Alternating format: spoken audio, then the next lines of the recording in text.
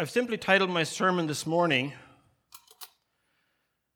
The Fatherhood of God. Now, I can't see the TV back there, but I'm assuming the tech guys back there, they'll just keep rolling forward as I go through it. Now, maybe I'll make mention of the different slides so that I know that they hear so there can be less confusion. My title is very simple. It's called The Fatherhood of God, and I could talk about earthly fathers, and I will at some length and some level this morning. I'll talk about earthly fathers. But the big scheme of things ultimately comes down from God. I also am very aware this morning that this can be a very difficult and challenging and painful topic, especially for people who've not had a good experience with fatherhood. Maybe you are one of those people that has a dark past when it comes to thinking of dad. And the word dad brings up and conjures up darkness and pain and hurt. And my heart goes out to you if that's you. But that does not negate the need or the fact that this is a reality in which we live. It's a good reality, and God has given it to us, and we must recognize it as that. On the other hand, it's also one of the most glorious and special things that happens in life. Especially look at this little video that was behind us just a few minutes ago. These kids, they thought the world of their dads. That's a dream come true. And the fathers in this world, they are the key part. That's my next slide. The key part. They're a key part of God's design for life that holds things together. You take that part out, and you take out a key part. It's like a piece of a puzzle. It's not complete without it. Can it function? So, yeah, on some level it does. But it's not God's plan or God's will that fatherhood is removed. It's all integrated. It's all together. And I know, again, I just want to mention again how difficult it may be for some people to hear this. Well, I don't know your situation. And none of us have had a perfect dad either. Anybody who thinks they're perfect is kidding themselves. For many people, the word father, as I mentioned, is a difficult word to hear. And on the brighter side, it's exciting and it's glorious. But in the big scheme of things, God has created fatherhood for us to experience how good life can be and how wonderful He's planned it. The image that I see is and I found this as a picture of a male lion with his young little cub. A good father is a foundation of love, of wisdom, security, stability, strength, and protection. Everything the little guy needs. Boy or girl, doesn't matter.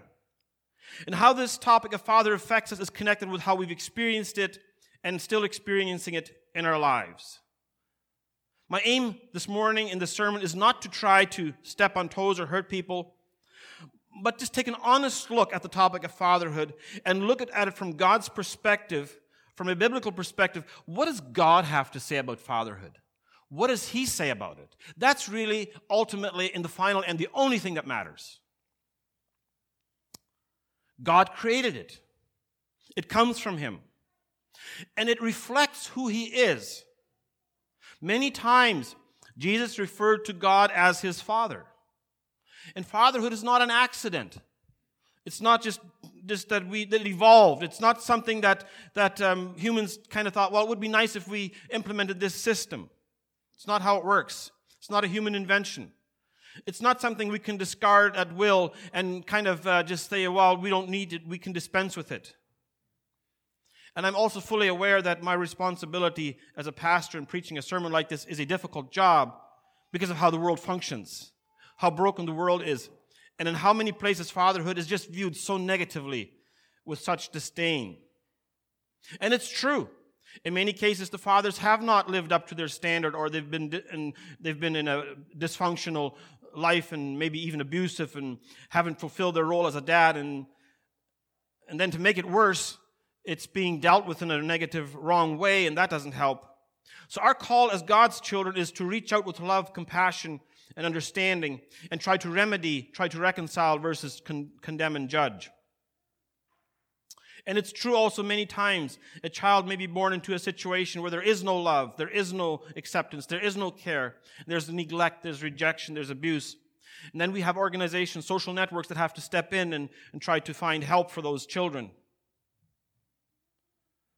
And children who are doomed to grow up in a place where there is no care, there maybe become, in some countries, street children and so on. It's very sad, it's difficult, and we could go into a whole bunch of statistics, which I won't, how difficult that is. But the reality is scientifically proven that from a social standpoint, physical standpoint, a child needs a father figure. And then I hear stories of a woman may say, well, I want a baby. What about the dad? Well, I don't care about him. That's selfish. Every human child needs a role model, a male role model in their life, speaking in that strength, that confidence, that stability, that protection into their life. Every child deserves that. And it's selfish when an individual says, well, I want a baby, but I don't want the partner there.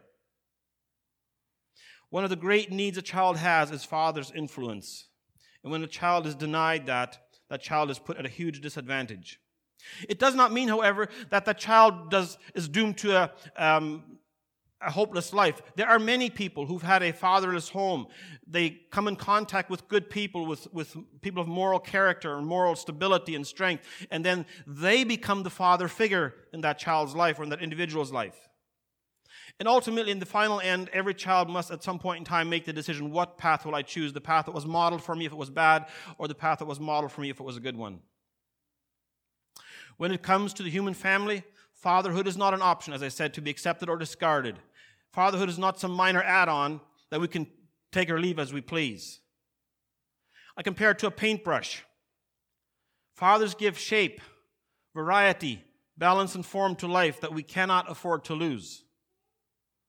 Fathers are far more important than we may ever realize or give credit for. And as I said before, sometimes the biological father cannot fulfill his role for whatever reason, won't go into that. But if he's out of the picture, then another man can step in and take that spot. And again, there's much more to be said than we can fill in one sermon. And there's much training needed and so on. But the bottom line remains, every human child needs a dad. And the way the father holds the brush of life, the way he paints into the life of that child, will influence the life of that child long after he's gone, generations to come. What happens when a father is in the life of the child and that child receives the proper training, that child is put at a huge advantage. That child has a huge path open before him or her. That child's on a path where they can succeed in what God called them to be. And again, let me just say that every child must somewhere along the line make their own decisions. But we as a church community, as homes and as dads, we need to provide that the best we can. We have stories in the Bible, story after story, where fathers modeled good, solid leadership, and some who failed. But there's one father in the Bible especially who modeled good, solid leadership. And I want to draw our attention toward this father for a little bit and then go to a different Bible passage, and we'll spend the most of the time on that one. Genesis chapter 18, beginning verse 18, God is talking to Abraham, and he has these words to say. He says in Genesis 18:18, "For Abraham will certainly become a great and mighty nation, and all the nations of the earth will be blessed through him."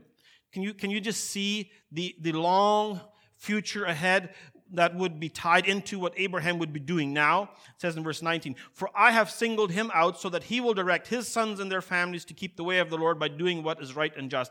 Then I will do for Abraham all that I have promised." Abraham was a father. Not yet. Well, he was a father, but not over the son that he was going to be receiving. He was old by this time. He had Ishmael through Hagar, a servant girl. It wasn't God's plan, but they did it anyway. And God said, no, I'm going to give you a son through you and Sarah. You're going to have a son, and he will be the promised son, and through him all nations will be blessed. It's interesting how Abraham was here being put up as kind of a pillar. He was kind of going to be one link in this chain. God says, I've singled him out, so he will direct his sons and their families to keep the way of the Lord. What is a father's first and foremost responsibility? It is important that a father provides food for his family. He provides shelter, clothing for his family. Those are very important needs, and every father wants to and should do those things if the father does what is right. But the first and foremost need of a family, of the father of a family, is what you saw in this little video. The father was praying.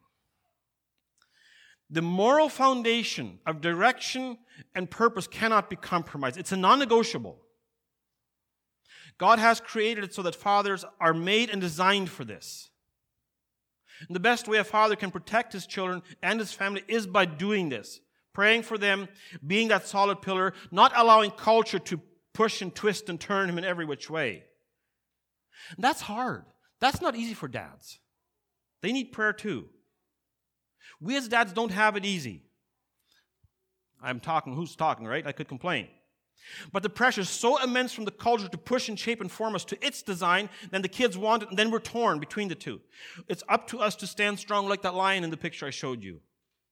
We have to stand strong. God's design is the fathers will provide the training, the guidance, and the directions, and the fathers need to do it regardless of what culture says. Let me say a few words to the younger generation. If you as a child, as a young man or woman, have a godly father, you need to thank God every day for that father in your life. He's a priceless treasure. My dad is gone, passed on many years ago, but sure would I like to ask him some questions if he was alive. I can't. And if you don't have a godly father in your life, maybe that's your lot in life. Maybe you don't have a godly father in your life. Look to God to fill that void.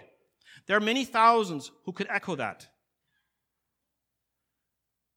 But there are others. There are men and women who fill the motherhood role, the fatherhood role, even though they're not the biological father. And you need to thank God for them. Could be a Sunday school teacher, could be a foster parent. It could be a role model in the community. A godly model teaching and guiding and leading in that capacity.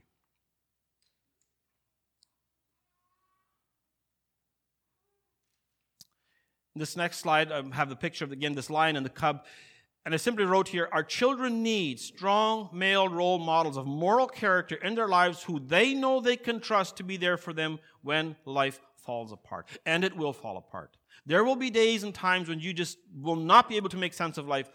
And to have a godly father in your life who you know you can talk to or who you know has some stability in his life, that's priceless. That's treasure.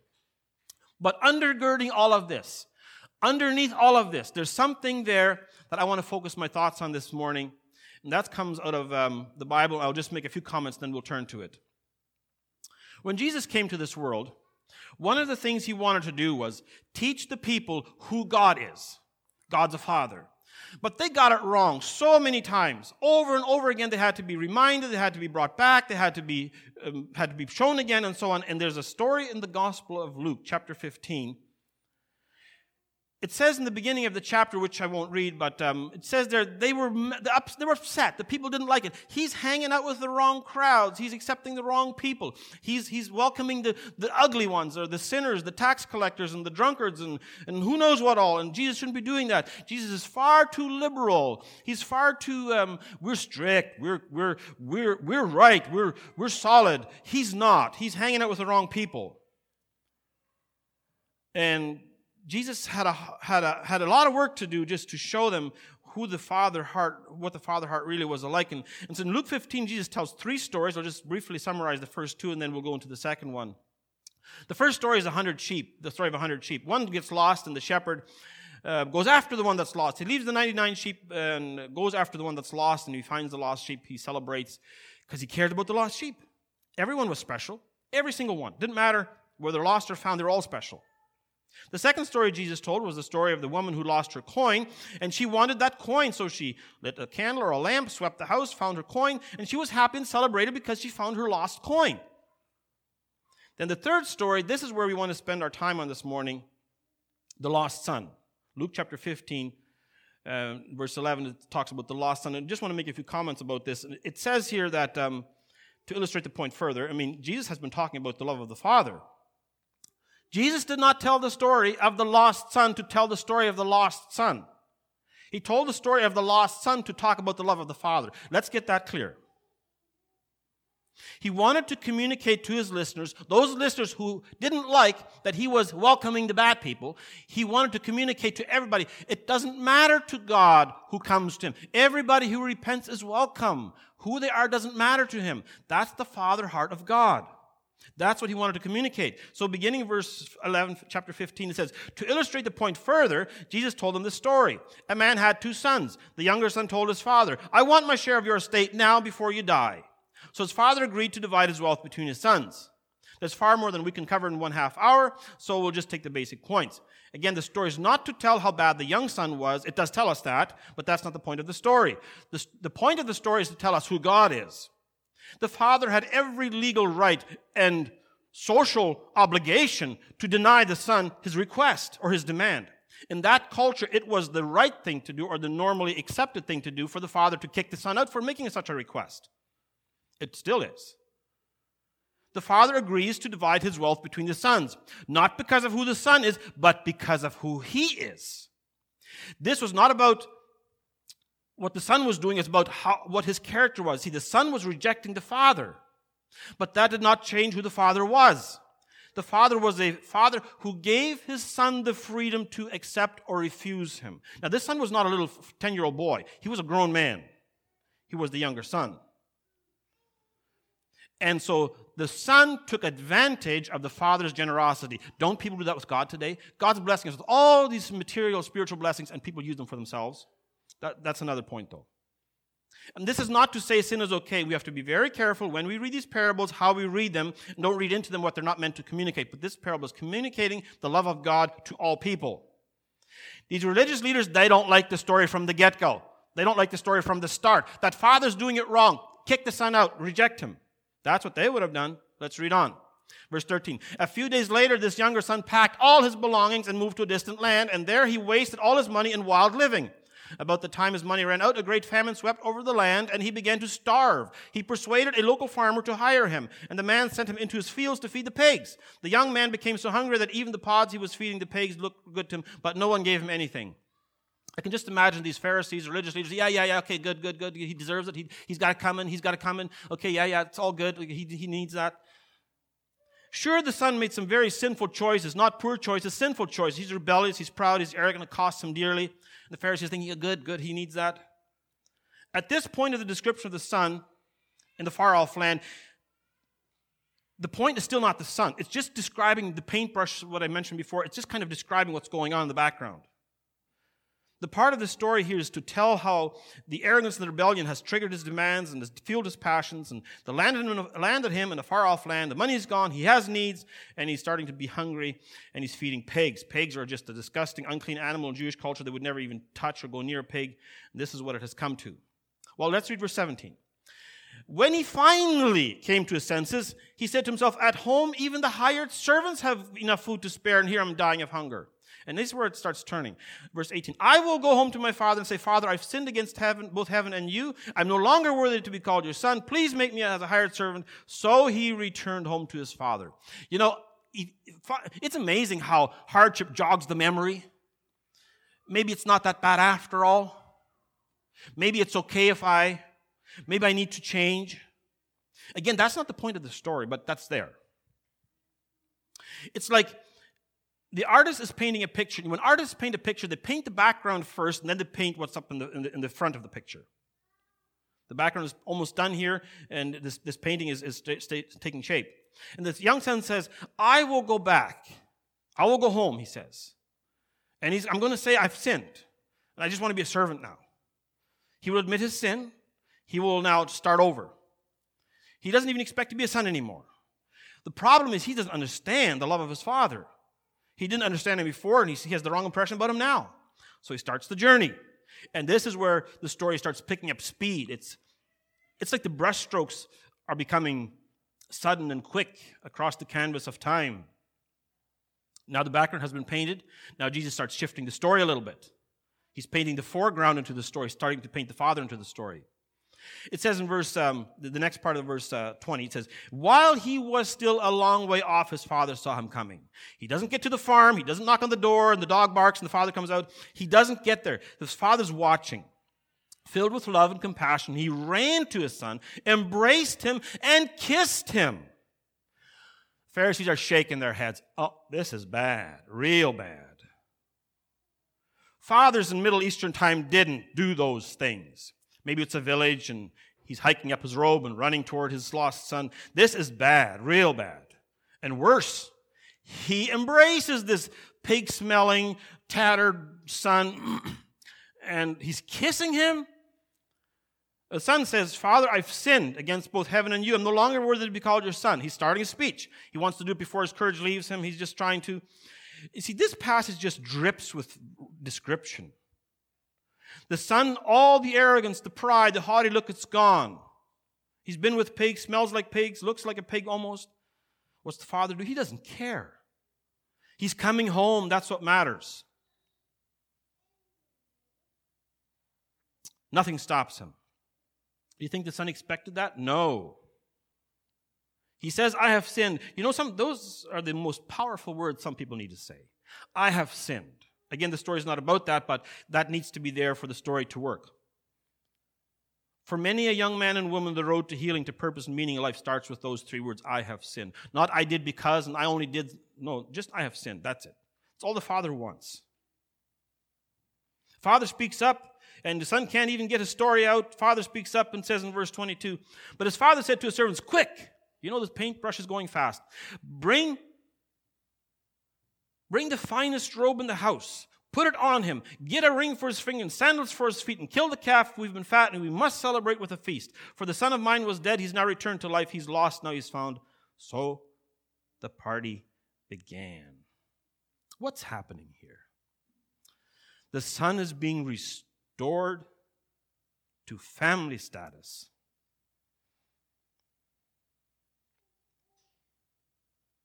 He's reinstated as a son the way he was before. This makes no sense.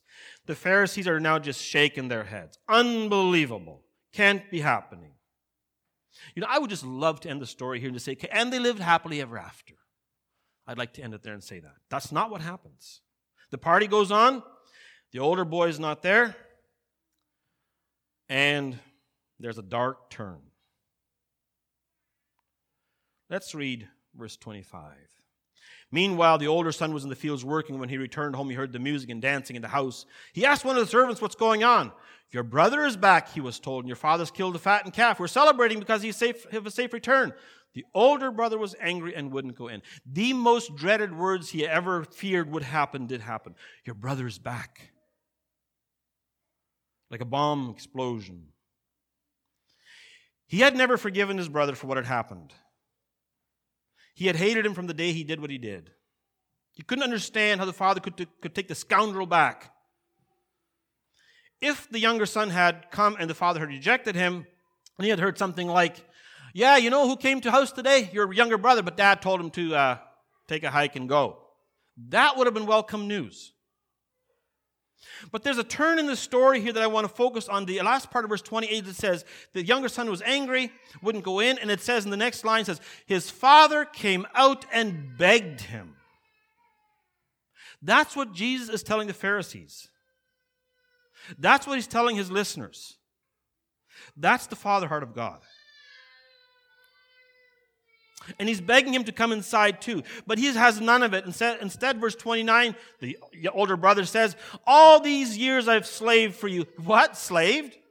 You never once refused to do a single, I never once refused to do a single thing you told me to. And in all that time, you never gave me one young goat for a feast with my friends. Yet when the son of yours doesn't even recognize him, comes back after squandering your money with prostitutes, you celebrate by killing the fattened calf. You can just imagine the dripping venom and hatred and anger from the older brother's voice, blaming his father for not rejecting the younger brother. He's angry, very angry. I've slaved for you. That's what he looks at himself. I'm a slave to you. You never, you always, that kind of language. What's the father do? Well, the father says in verse 31, look, dear son, you've always been stayed with me, and everything I have is yours. We had to celebrate this day, for your brother was dead and has come back to life. He was lost, but now he's found. Maybe you wonder, what does this sermon have to do with Father's Day? I think a lot. The main point of the story is not mentioned. The point of the story is not the younger son. It's not the older brother. It's the intense love of the father heart of God. So powerful that in a repentant heart, it just overpowers it. I want to ask us today, can we walk that path? That's what Jesus is calling us to do. And I'm not here saying use this story, this parable, to promote anarchy and chaos and dysfunction in the home. That's not why the parable was written. Fathers are responsible to act with leadership and authority and guidance for their family. But where there is repentance and where there is contrition of heart, we have to. The father didn't go into the pigsty, okay? He didn't chase him down, okay, I'm going to drag you back home and pigs and all. That's not what he did. He kept his heart open, loving him all the time, waiting for him to respond. That's what our world needs. That's where our focus needs to be. That's where our focus needs to be as a church. I've put this last slide up here. Model the father heart of God. Dads, Model the love of God to those who's entrusted into your care. It could be about mothers and more, but today I'm focusing on fathers. It doesn't happen on its own. It takes courage.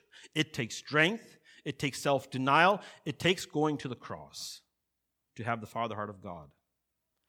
I affirm and applaud every dad who makes it his priority to follow Jesus so that when his children walk after him, they'll say, I want to do as dad did. And may we not give up, pleading with the self-righteous and holding a compassion to the lost. Let us pray. Father, we're thankful this morning for your stories in the Bible. They're powerful. They speak to us and they teach us. Lord, this morning we've talked about fatherhood, the father heart of God. We've talked about how you love all people.